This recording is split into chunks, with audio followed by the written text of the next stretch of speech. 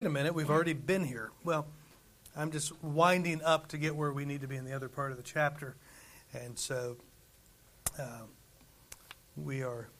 I read these first few verses here, first 8 verses in chapter 3 here. There are some things in life that we know. There are some things that we're sure of, right? We know this. We know there's a God. I tell you what, if you really press an atheist long enough, they'll eventually admit, okay, fine, there's some higher power, right? I told you a friend of mine said, well, I just don't believe he is who you say he is, right? But listen, there's some things that we know. We know there's a God. We know He's creator. I know that. I know the God of the Bible is the God who is creator. He revealed Himself to His creation. He has revealed Himself to us really from the very beginning through conscience and through creation. The Bible says over in Psalms that the heavens showeth forth the handiwork, right? And the firmament showeth. The heavens declare the glory of God, and the firmament showeth forth His handiwork. I can't remember how it goes. But He's revealed to us by creation.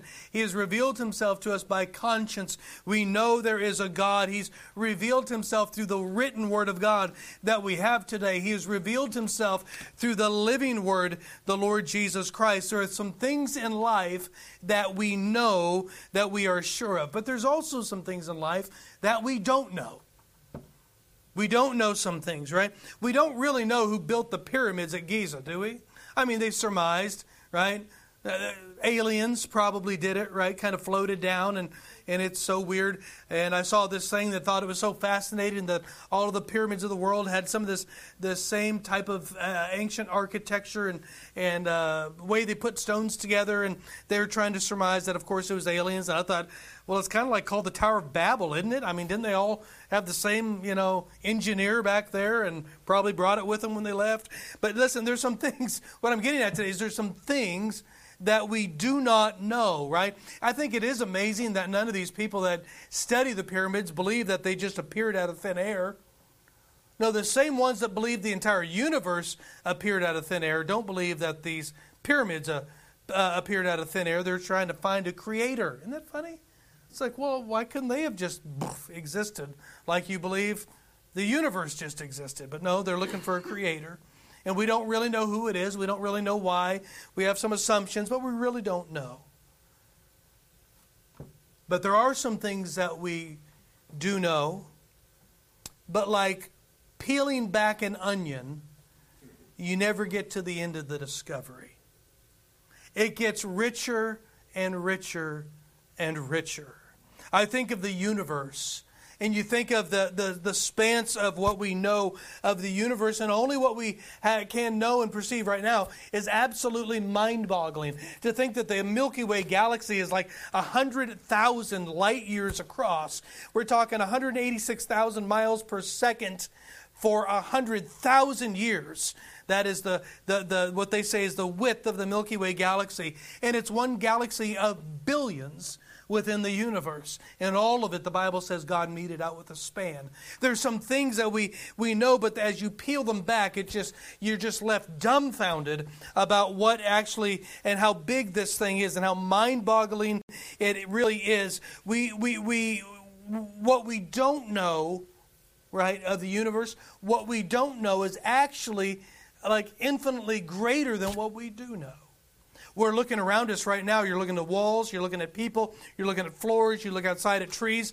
Everything is made up of matter, and we see all of the matter in the universe. It's all of the same stuff. The entire universe is made of the same matter. That's pretty interesting to me, I think. But listen, there's things that they call dark matter, and there is more dark matter than there is visible matter. And what they come to find out, that they absolutely have no clue what this dark matter is, yet they know there's something there. Mind-boggling. Just the universe. Yeah. And it's a speck.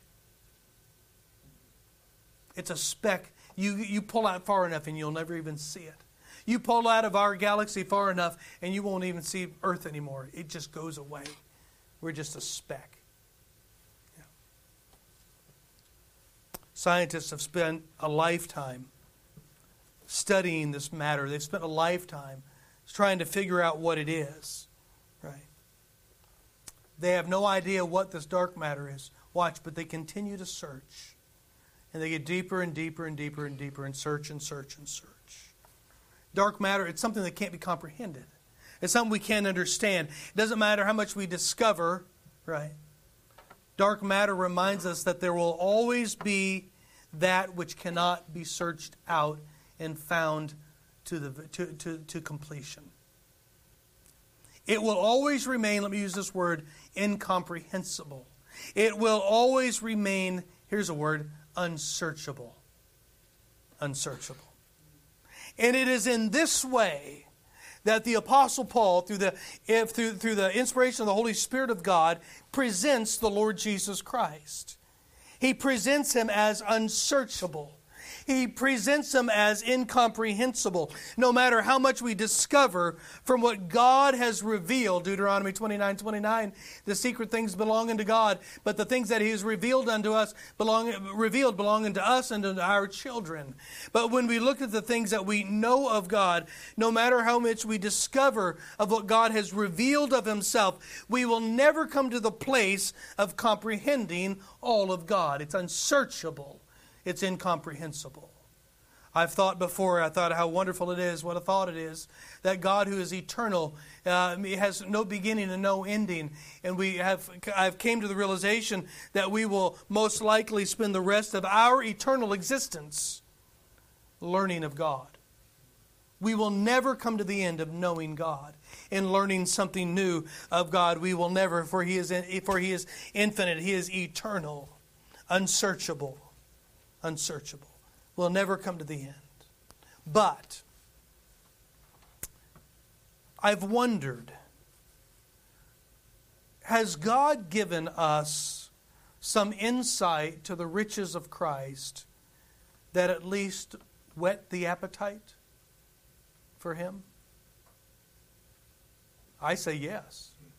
I say 1,000 times, yes, He has. And as I look through the book, the letter written to the church at Ephesus here, and I see some of the things that we've already looked at here, and I think of these things in relation to the unsearchable riches of the Lord Jesus Christ that we see here in verse 8. And I can't help but remember and to think about the marvel of redemption that we have here in these first verses of throughout the first chapters of Ephesians.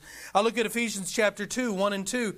The Bible says, "And you hath He quickened who were dead in trespasses and sins, wherein in times past you walked according to the course of this world, according to the prince of the power of the air, the spirit that now worketh in the children of disobedience." I look at the marvel of redemption, how the Bible says that we were quickened, we were made alive, right? We know what happened. Adam sinned, and when sin came, God said that the day that thou eatest thereof, thou shalt surely die, which He did. He died spiritually immediately, and the death process physically began that day as well. And He eventually died physically, but He died spiritually also, which means that communion that He had with God, for the Bible says what? God is spirit, right? They that worship Him must worship it in spirit and truth. And that alive spirit that had communion with God died that day that Adam sinned. And so ever since Adam, we've all been born with a dead spirit, right? We're born dead in our trespasses and sins. But the day came when the Holy Spirit of God began to draw you because you heard the gospel of the Lord Jesus Christ. You heard the good news of the gospel that though you were born in sin, right, and separate from God, and that void that was in your life that you had been trying to fill, you heard the good news of this, that it can be filled by the God who created you. It can be filled by Jesus Christ. And that day that you put your faith and trust in Jesus Christ, immediately that spirit was made alive. Amen? And you know it. I've said it over and again. I'm telling you, when something as big as God moves in, you're going to know it, friend. And your spirit was made alive. It was regenerated. And now we have union and communion with God like Adam would have had at the beginning. We see the what of the marvel of redemption. What is the marvel of redemption? that something dead could be made alive again and alive in Christ. Look at this. Who has to do with the marvel of redemption? Look at chapter 1 and look at verse 4. Chapter 2 and verse 4, but God, right, who is rich in mercy for his great love, wherewith he loved us. This was the plan of God. We saw this in Sunday school this morning, the Passover, the redemption, the bringing out of Egypt. It was all the plan of God. He had a plan ahead of time. And we see here in redemption that it was God's plan. The marvel of redemption, it was the plan of God from the beginning of the world. From the foundations of the world, the Lord Jesus was crucified. And we see here in verses 5 and 6, what is the extent of this redemption? Look at verse 5. Even when we were dead in our sins, hath quickened us together with Christ. For by grace are you saved.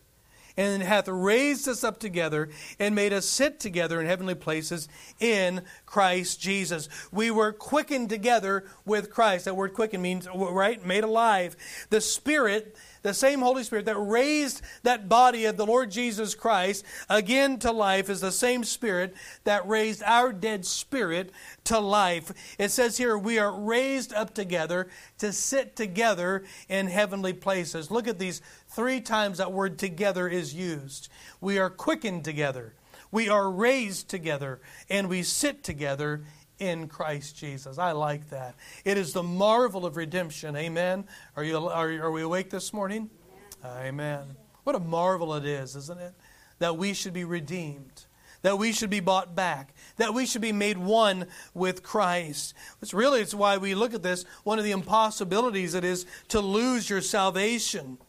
As Christ was made alive physically, we were made alive spiritually, right? Jesus said, He said, destroy this temple in 3 days. I will raise it up again, right? You see the deity, the claim of deity of the Lord Jesus Christ. Watch this. If there is a sin that we could commit to kill our spirit again, and that's what would happen if you could sin your salvation away, your spirit would have to die again. And if there is a sin that we could commit to kill our spirit again, Jesus would have to die again also, because it is His life that we have. It says it over in Hebrews, for you would crucify Christ afresh. Right? Can I tell you what would happen if you could lose your salvation? The life of Christ wouldn't be eternal anymore. It wouldn't be a victorious life. The work on Calvary would be only as powerful as our ability to keep it. Pretty weak, I'd say. Absolutely. Everything we have, watch this, is with Christ Jesus. Why? Look at Ephesians 2, look at verse 4. Look at verse 4. Why did He do this? But God, why? Who is rich in mercy, for His great love, wherewith He loved us. So thankful for the mercy of God. I'm thankful for the Word of God. I can't get over it. I say it every time I think of mercy. Every time I think of mercy of God, I think that His mercies are new every morning. We never get leftover mercies. We never get to God and the mercies run out. We never get there and goes, oh, this is all I got left for today. Sorry. No, it's like a fresh load every morning. The mercy of God. Praise the Lord for that. I'm so thankful for that. Why did He do this? Why? Rich mercy, great love wherewith He loved us. Listen to me, please. Because He wanted to. Don't let that pass over. He wanted to.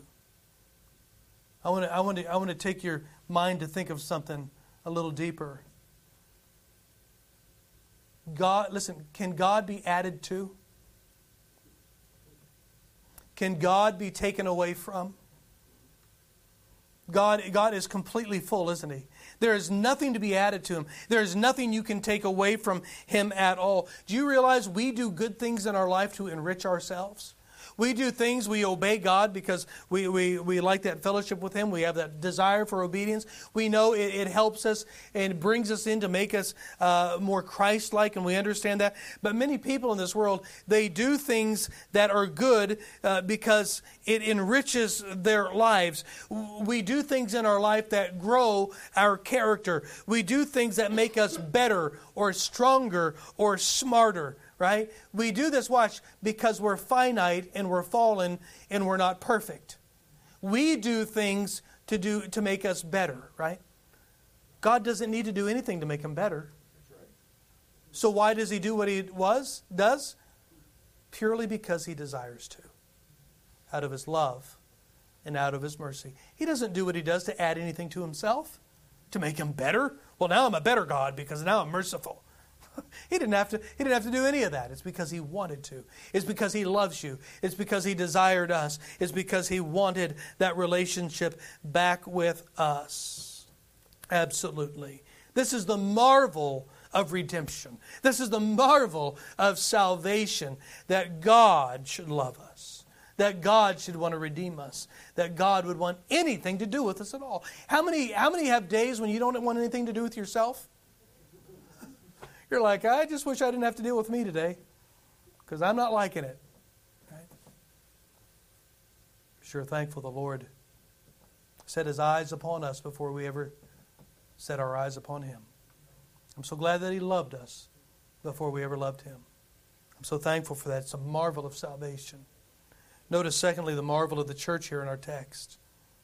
The Apostle Paul was writing to this church at Ephesus. This is mainly a Gentile church. Right? I mentioned this morning in Sunday school, salvation has never changed from the Old Testament to the New Testament. It's been the same. Old Testament saints didn't get saved any differently than New Testament saints. It's always been faith in the Word of God. It's always been faith and trust in the person and the work of God. It's always been the same thing. But the marvel of the church was that Jew and Gentile could be a part of the same vehicle. Now, if the Jew were to look at this vehicle, they would say, well, man, that's like a Lexus with Yugo parts on it. Or a Lakar. How many remember the Lakar? Man, that was a piece of work, right? Yeah. Now you're telling your age. Yeah, if you remember the Lakar. Yeah. Could you imagine parts off a Lakar on a Lexus? Right? That wouldn't be real nice, would it? This is what the Jews would have thought of it. Get those Gentiles out of here, right?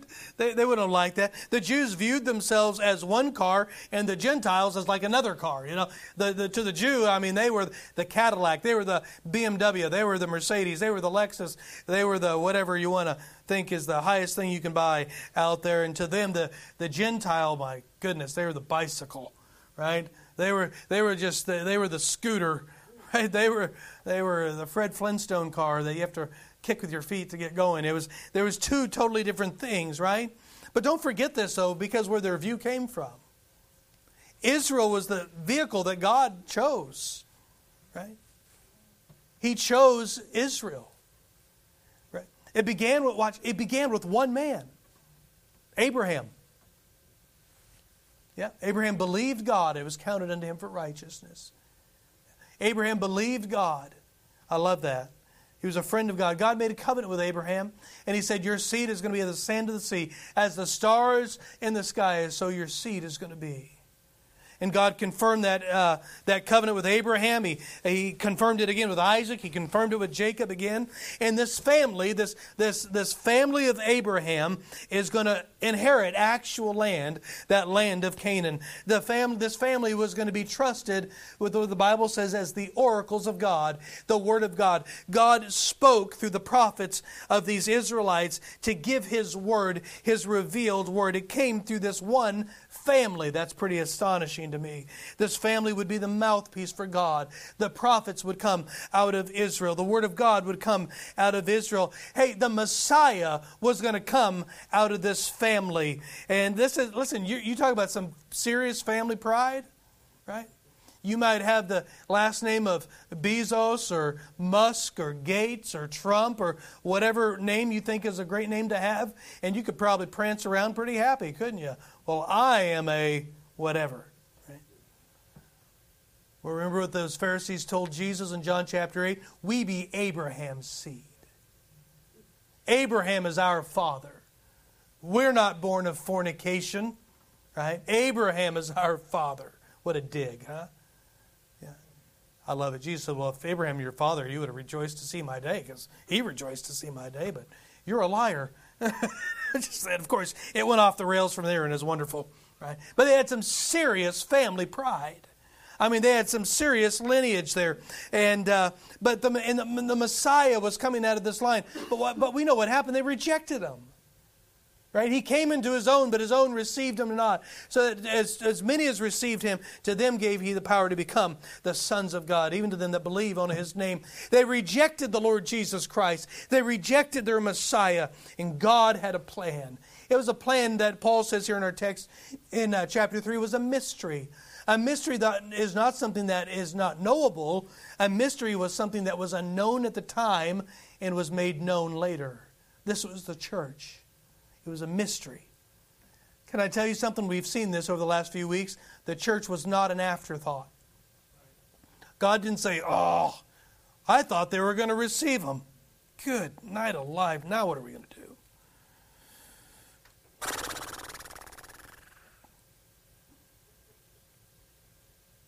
How about a church? Let's try this out. Let's try a church, right? I'm so glad God doesn't work like us. Amen. Hey, this was not an afterthought.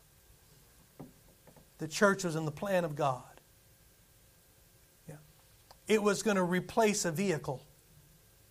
Israel was that original vehicle that decided to do their own thing and drive their own car and do something else. Watch what God has done. We know this. When we went through Romans, God has put that vehicle in a garage.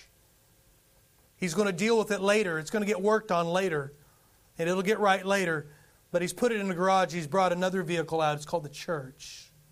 And it is a vehicle for the gospel to the world. Jesus commanded His church there at the very end. He said, go into all the world and preach the gospel, baptizing in the name of the Father and the Son and the Holy Ghost. Right? This is the vehicle for the gospel today. Israel said no, and God said, well, fine, I'm going to go start my own. And Jesus came, and He started His church.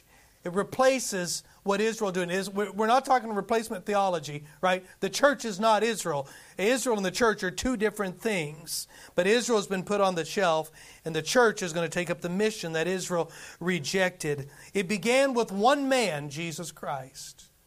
One man. Yeah. He had to leave earth. He had to leave heaven. Yeah. Come to earth. He put on human flesh. He came here and He died and He rose again. We just celebrated the resurrection of the Lord Jesus Christ. He transfigured here that we just saw in Matthew, and He went back to heaven eventually, and the angels stood there and said, why stand you gazing into the skies? All right, you men of Galilee, the same Jesus, right? He's going to come in like manner. He's coming back, amen. Boy, it looks like it's close, isn't it? I'm looking forward to that, amen. He is coming. He is absolutely coming. But when He left, watch, He was doing a pretty good work here, amen? Church, pretty incredible thing. And He left, watch, physically. The body of Jesus is not here right now. He's in heaven. But He left His body here. It's church. We see that in the end of chapter 3. Look what it says right here. Now unto Him that is able to do exceeding abundantly all that we ask or think, according to the power that worketh in us, unto Him be glory in the church by Christ Jesus throughout all ages, world without end. Look at the end of chapter 2 as well. In whom ye are also builded together for an habitation of God through the Spirit. And I lost it, where He talks about His body. Colossians 1:18, for He's the head of the body, the church. There you go. That one, I'm glad that came to my mind, because I lost the other ones. His body, the church. What is the church? It's the body of the Lord Jesus Christ. Visible, local. No such thing as a universal church, is there? It's not taught in the Bible anywhere of a universal and visible church. Watch, all who are born again can be a part of this body. Actually, all who are born again should be a part of one of Jesus' churches. So you see in Ephesians 3, look at 4 and 6, whereby when you read, you may understand my knowledge in the mystery of Christ, which in other ages was not made known unto the sons of man, as it is now revealed unto His holy apostles and prophets by the Spirit. The church of Jesus Christ. The church. The Jews were of Abraham's body, and the Gentiles are of the body of Gentiles. But all who are part of the church, Jew or Gentile, are a part of the body of Christ. This is the marvel of the church. The marvel of church. Because of Christ, Jew and Gentiles are members of the same body. That's a marvel of the church. Because of Jesus Christ, Jews and Gentiles are employed in the same work. We don't have two different jobs going on here. It's the same work. Because of the Lord Jesus Christ, Jew and Gentile have the same future. We have a home in heaven. We have eternity. Because of the Lord Jesus Christ, Jews and Gentiles are a part of the same family. It's a marvelous salvation. It's a marvelous church. But would you notice something in verse 8? I want you to notice the marvel of Christ's riches. 7 times in the letter here to Ephesus in Ephesians, Paul uses the word riches. Riches. The word riches, of course, you know what that means? Zach, you know what it means? I would guess, but not exactly. Riches. Fair enough. You knew that. Riches. Yeah. Wealth. But not just riches and wealth like we think of it. Riches also just mean good. Good. That which one is enriched by. Some people get enriched by a book. Many of us get enriched by the Bible, right? Yeah, there's all sorts of things. Some people like to get enriched with money. Not many people argue with that one if they get enriched by money. Riches. 7 times Paul uses this word riches in the book of Ephesians. But notice the modifier here in verse 8 before the word riches here. Unto me, who am less than the least of all saints, is this grace given that I should preach among the Gentiles, watch, the unsearchable riches of Christ. Unsearchable riches. Unsearchable. That which cannot be searched out. That which cannot be comprehended. Like our universe. Like the subject of dark matter. Like things like that. The riches of Christ are unsearchable. You'll never get to the end of it. You'll never come to the end. Yeah. The unsearchable riches of Christ. Watch this. Paul is baffled. He's baffled that who he is as a persecutor of the church and originally a rejecter of the Lord Jesus Christ. He is baffled that he gets to be the one to preach the unsearchable riches of Christ. Have you ever looked at your life? Have you ever looked where God brought you from? Have you ever looked where God saved you and you're just baffled at where you are today? You just marvel that God would even choose you, that God would even respond to you, would even draw you, would even have any love for you whatsoever. Right? I think of that hymn, how can it be that God should love a soul like me? Oh, how can it be? Wow, it's unbelievable. Paul says, I'm shocked here. Unto me, who am less than the least of all saints, is this grace given that I should preach among the Gentiles the unsearchable riches of Christ. Salvation is incredible. The church is marvelous. But there's more. There's more of Christ. More which is unsearchable. You know, I began thinking about the unsearchable riches of Christ. I began thinking about all of the things that would classify, that we could put under the heading of unsearchable riches. Okay, you could draw it on the top of the paper, unsearchable riches, and then you could begin to list all of the things that you think are the riches in Christ Jesus. Unsearchable riches. You know, when I began to think about those things, I couldn't help but go to Calvary and think of the unsearchable riches of Christ.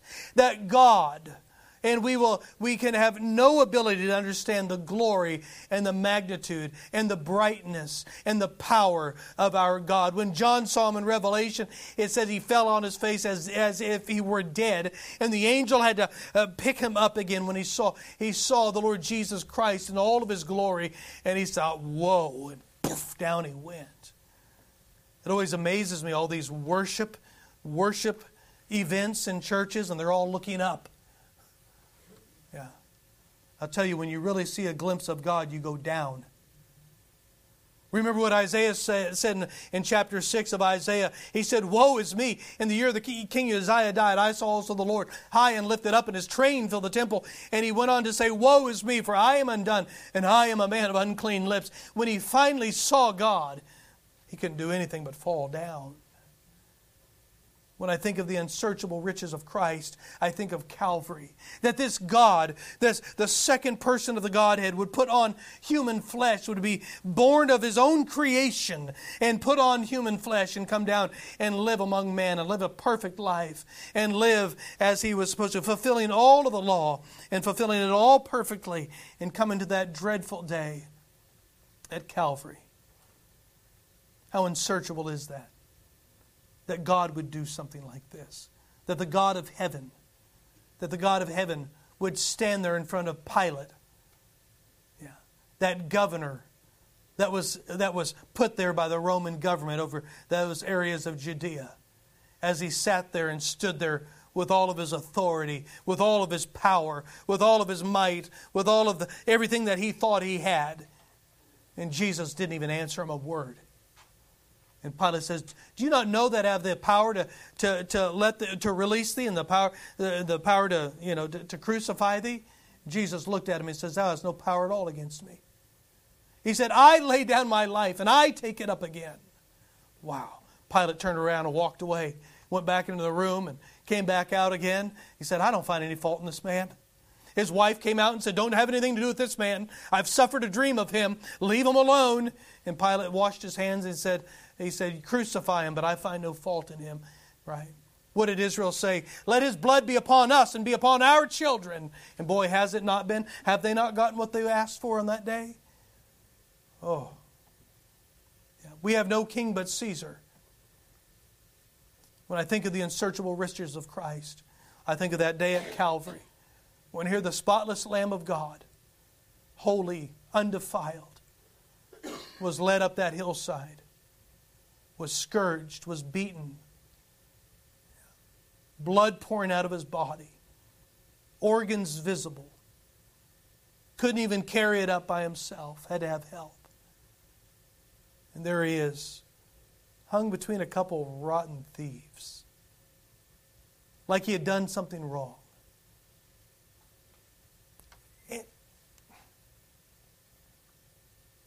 And to beat all, at the end of it all, what does He say? "Father, forgive them, for they know not what they do." When I think of the unsearchable riches of Christ, well, I think of Calvary. How can you not visit what happened at Calvary? The blood that was shed. Jesus said, if I be lifted up, I will draw all men unto me." That word lifted up means, speaking of being lifted up in crucifixion. He said, "If I be lifted up, I'll draw all men unto me." When I think of the unsearchable riches of Christ, you can study Calvary. You can study everything that happened there. You can study all of the events of Calvary. And you'll never come to the end of discovering the marvelous grandeur of God in redemption there at Calvary. When I think of the unsearchable riches of Christ, not only do I think of Calvary, but I think of the forgiveness of sin, that He would say, "As far as the east is to the west, so has my sins been cast away. As far as they've been cast into the depths of the sea," the Bible says. God said, "Your sin and iniquity I will remember no more." My goodness, when I think of the unsearchable riches of Christ, I think of the forgiveness of Jesus Christ. Isn't that a wonderful thing? That your sins are gone. Listen, are you good with that? Or that's a good place to say amen. Unless your sins aren't forgiven, you can still say, "Oh me," and you should, because they need to be forgiven. But I tell you what, you think about God enough, you think about the unsearchable riches of Christ long enough, you cannot get past thinking that your dirty, nasty, rotten sin, everything you've ever done, everything you've ever thought, everything you've ever been capable of, was put on the Lord Jesus Christ. And the moment you put your faith and trust in Him, He said, "I'll remember them no more." Wow. And you know what you found out when you got saved? Guilt was gone. What a joy. That not only is sin forgiven, but guilt is taken away. When I think of the unsearchable riches of Christ, salvation is marvelous. The church is marvelous. But the unsearchable riches of Christ, the forgiveness of sin. When I think of the unsearchable riches of Christ, I think that we have peace with God. No, we were at enmity with God. We were born to the dead spirit. We were born at odds with God. We were born sinners by nature, sinners by choice. We are in trouble with God. Now, I'll tell you what, if it isn't settled before you leave this life, you are going to spend the rest of your eternal existence in trouble with God and separate from God. And the wrath of God that fell on the Lord Jesus Christ, right, that you rejected, will fall on you for the rest of eternity. When I think of the unsearchable riches of Christ, I think of peace with God. All is well in my Father's house. All is well. Peace with God, the peace from God. Right? The Bible says we have a peace that passeth all understanding. We think about it, but we will never plumb to the depths of what it means to have the peace from God. We will never plumb to the depths of what it means to have the peace of God. Jesus says, my peace I leave unto you. Oh, there's all sorts of pieces that not Chuck peace, but the other pieces that the Lord gives us, amen, that the world has. They look for peace in a bottle. They look for peace in drugs. They look for peace in entertainment. They look for peace in relationships. They're looking for peace all over the place. But until they have the peace that only Jesus gives, they will never know peace. And Jesus said, it's my peace. Can I tell you something about that peace? It's unsearchable. I classify that as the unsearchable riches of Christ. You know what you have if you're in Christ this morning? Peace. Peace with God, peace from God, peace of God. Amen? I'm going to pull out the amen card here again. I got to find it. Y'all are sleeping on me. When I look at the unsearchable riches of Christ, I can't help but dwell and ponder on the fact that we're a child of God. The Creator God is our Heavenly Father. Amen. We have been adopted. You know who brought us into the family? Who went around and did all the legal work so we could be adopted? Jesus. He's our elder brother. God is our Father. The Holy Spirit of God indwells us at the time of salvation. Unsearchable riches of Christ. We could spend the rest of our eternal existence pondering that we are a child of the King. Wow. When I think of the unsearchable riches of Christ, I think of eternal life. My sheep hear my voice, and I know them. Jesus says, and I give unto them eternal life. He said, no man will pluck them out of my hand, he goes on in other places, neither shall they perish. No man can pluck them out of my hand. He said, they are in my hand. He said, I'm in the Father's hand, and no man can pluck them out of the Father's hand. Listen, you're not getting out of this. Eternal life, what is that? It is not life without end. It is life outside of time.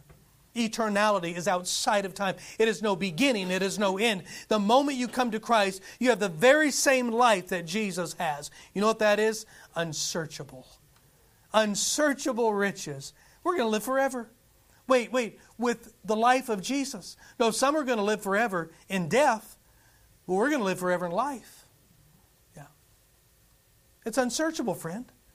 You can't come to the end of it.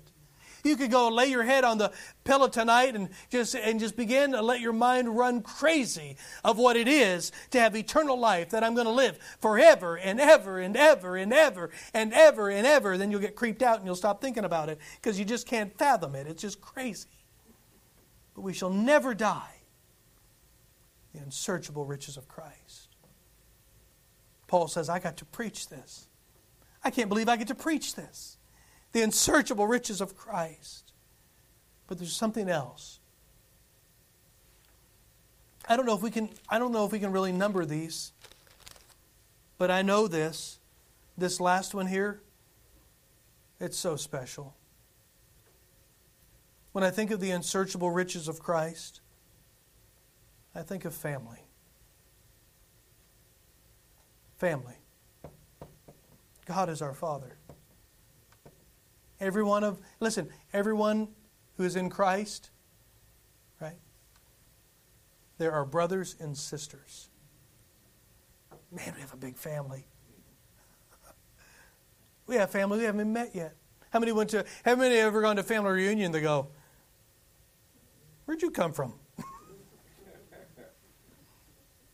We had some show up. I didn't know I had an uncle who married a Hawaiian, and all of us white Anglo-Saxon Germans And here come these Hawaiians, and I'm like, Eccles? That doesn't fit Hawaiian. Where'd they come from, right? Wait, they're a family. Can I tell you? I was going into a church in California one time. One of the most beautiful sights I ever saw. I was watching Filipinos and Indians and white and black all going into the front of this church, going into the same place. I thought, oh, what a family. It's unsearchable. The riches of Christ, that we have a family. Look what he says here in verse 8. Actually, let's move on. I don't want to read all the way. I do. Yeah, we're going to. We got plenty of time. Unto me, who am less than the least of all the saints, is this grace given, that I should preach among the Gentiles the unsearchable riches of Christ, and to make all men see what is the fellowship of the mystery. What is the fellowship of the mystery? Jews and Gentiles of the same church, right? Which from the beginning of the world hath been hidden God, who created all things by Jesus Christ, to the intent that now unto the principalities and powers in heavenly places might be known by the church the manifold wisdom of God. We looked at that a while back, how the angels look in on the church and see the manifold wisdom of God, according to the eternal purpose which He purposed in Christ Jesus our Lord, in whom we have boldness and access with confidence by the faith of Him. Wherefore I desire that you faint not at my tribulation for you, which is your glory.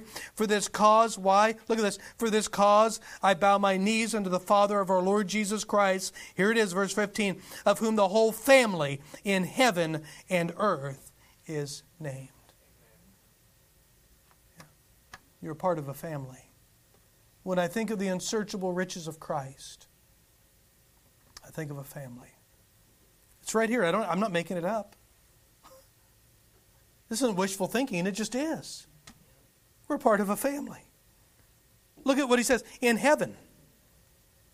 Of the whole family in heaven and earth. Just the other day, I was thinking I wonder what it's going to be like. I'm sure looking forward to seeing Jesus first of all, right? But I wonder who's going to greet me first. Grandparents. I have grandparents in heaven. I have some great-grandparents in heaven.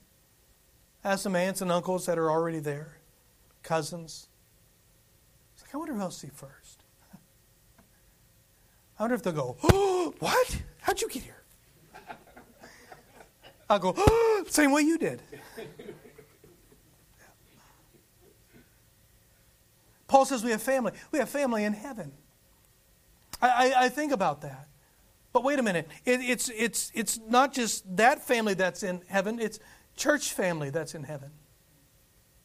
No, it's just not your immediate family. We're talking about those who are in Christ Jesus. We're talking about those that have been born again, who are part of the family of God, who came in by adoption through Jesus Christ, like everybody else. And I begin to think and to ponder about all of those wonderful saints that we have loved that are on in heaven right now. I was thinking of Mrs. Parsons. Yeah. Your cousin Tom. Yeah. Thinking of Tom. Mrs. Powell. Yeah. Just had a beautiful wedding yesterday, and I was thinking of Ray Forrester. His granddaughter got married yesterday. Yeah. We'll see him. His family. He's family. These people are their family. They're family. Yeah. Thank you, Brother Bill Good. I love Brother Good.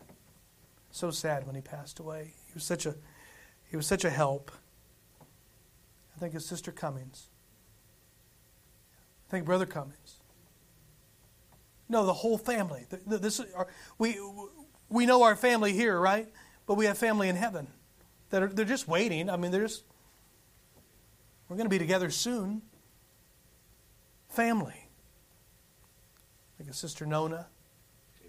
Yeah. I think of all of these. Marlene.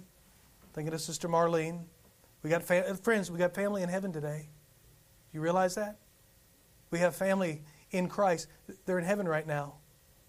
Pretty soon we'll see them again. Yeah. Sister Edith. Brother Klein.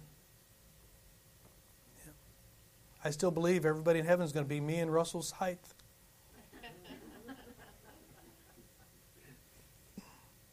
How unsearchable are the riches of Christ. that we would have a family. A family. See, some of you all don't have much of a family, do you? Some of you didn't have a heritage. Some of you didn't have generations of a godly heritage that you came out of. But the moment you came into Christ, the unsearchable riches, boom, you got the biggest family that anybody's ever had. They're in heaven, Paul says. Not only that, look at this, but they are on earth.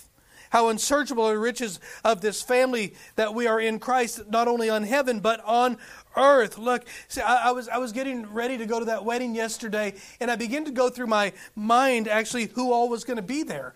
I mean, we don't belong to that church anymore because you're stuck with me down here. You know, they were able to get rid of me, but now you're stuck with me. But I got thinking about all of our friends that were going to be there. I thought of all of the other families that are going to be there, and I thought of the Forresters, and I thought of the O'Neills, and I thought of old church members, and Brother Kurtman was there. Of course, his grandson was getting married, and I saw Brother Kurtman, and I began to get excited, thinking, "Oh wow, we're going to get to see all of this is great! I can't wait to get to the wedding. This is wonderful." Yeah. I stopped and thought, "Why? Isn't that neat? Why does this make me so happy?" Why was there joy there? It wasn't just the wedding. The wedding was beautiful. God was glorified. It was a wonderful, glorious wedding. But there was something else there that I was looking forward to. And it was family. Family in Christ. Yeah. You know what I call that? The unsearchable riches of Christ. What was there? A common bond. What do you mean? The redeeming work of Christ. The unsearchable riches of a family. When I think of the unsearchable riches of Christ, I think of this family in heaven and on earth. I think I've told you this before, but Brother Abel's got a note from Brother Art Wilson. And he said, I was trying to remember how we met. This is all it said. I was trying to remember how we met. Then I remembered. It was the gospel of Jesus Christ. That's how we all met, friend. The unsearchable riches of Christ. We're family. One family. Some in heaven, some on earth, one day together forever. You know, if you're in Christ this morning, can I give you one word? Rich. Rich. Yeah. Let me give you a modifier to that one word. Unsearchable. I probably should say it this way. Unsearchably, if that's a word. Rich. We have a family. Thy father and thy mother forsake thee, the psalmist said. The Lord will take thee up. Isn't that a praise the Lord? Can I tell you today, I'm so thankful for the family of God. When I think of the unsearchable riches of Christ, I can't help but think of His family. And we're part of it. We're part of it. You know, the world wants to belong. The world wants acceptance. The world wants to be loved. And when you come to Christ, not only are your sins forgiven, but you're made a part of the family of God. And for as long, I hope we're listening, for as long as we explore the riches of this thing called family, we'll never come to the end of it. It's inexplicable. It's unsearchable. Are you a part of the family of God this morning? Are you a part of the family of God? Hey, family member, let me ask you this. Are you involved with the family? You know, there's some families, that you have one sibling. That one. Right. They never show up at family events. They never get together. If they do, they drag in, they get a plate, and they leave in about 5 minutes. They don't even like their family. Yeah. And if there wasn't that DNA test, you'd probably question it. Right? No, I'm not saying. Yeah. Are you involved with your family? Do you feel comfortable with your family? Or are you more comfortable with the world? This is an incredible thing. We have a family. Yeah. Or are you a loner?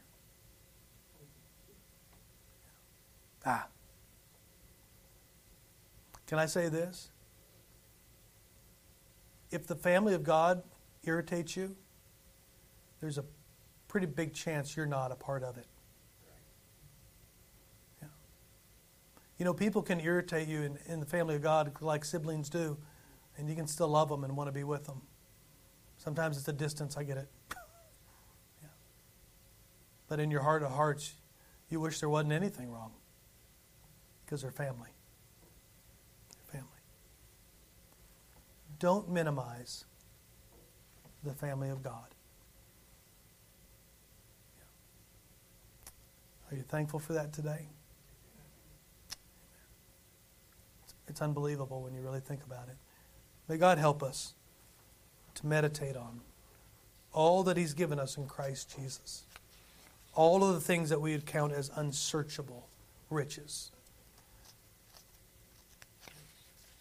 And as He says here, that family. If you're not a part of the family of God today, you can be.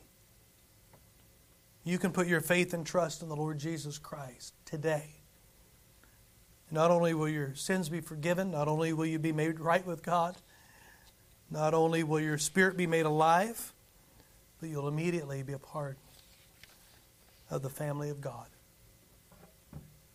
And I'm telling you, there's nothing like it. Father, I don't know how to thank you for a family.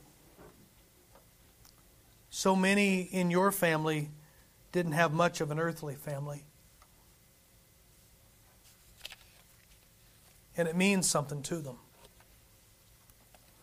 It's wonderful. We look at this thing called family and we think, that's just, if I spent more time thinking about it, I could only come away and say unsearchable. We are rich in Christ. Lord, not only did we thank you for the access that we have to you because of Jesus Christ, but because of Jesus Christ, we thank you that we're a part of a family that we shall always be a part of.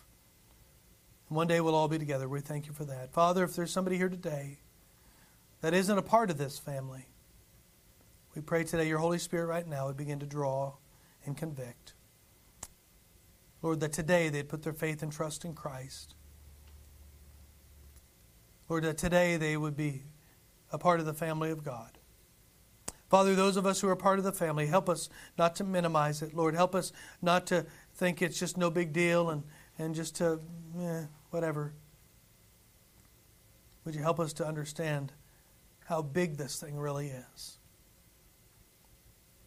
That we'd live a life of gratitude and thankfulness, that you would even do something like this. We thank you. Lord, do your work today. We pray your Holy Spirit do the work in the hearts of your people. In Jesus' name, amen. Stand with me if you would, briefly. Piano's going to play. I don't know how the Lord has spoken to you this morning. Are you part of the family of God? Maybe you need to spend some time at your chair this morning just thanking the Lord for the unsearchable riches of Christ and the incredible thought and the reality, not just the thought, but the reality that we are a part of the family of God.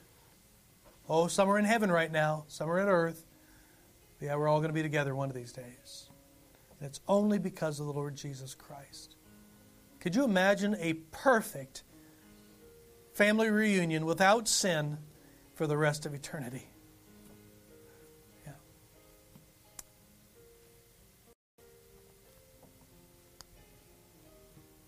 Can I tell you today, Christian, the Father still has many more that He wants in the family.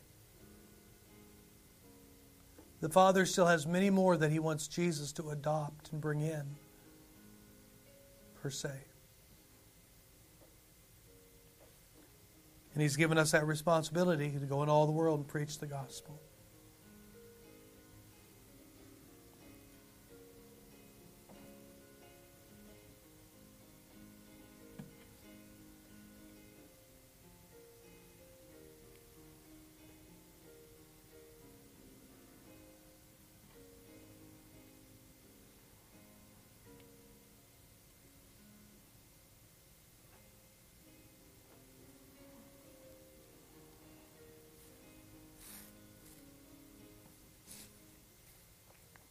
Let's be dismissed in a word of prayer this morning.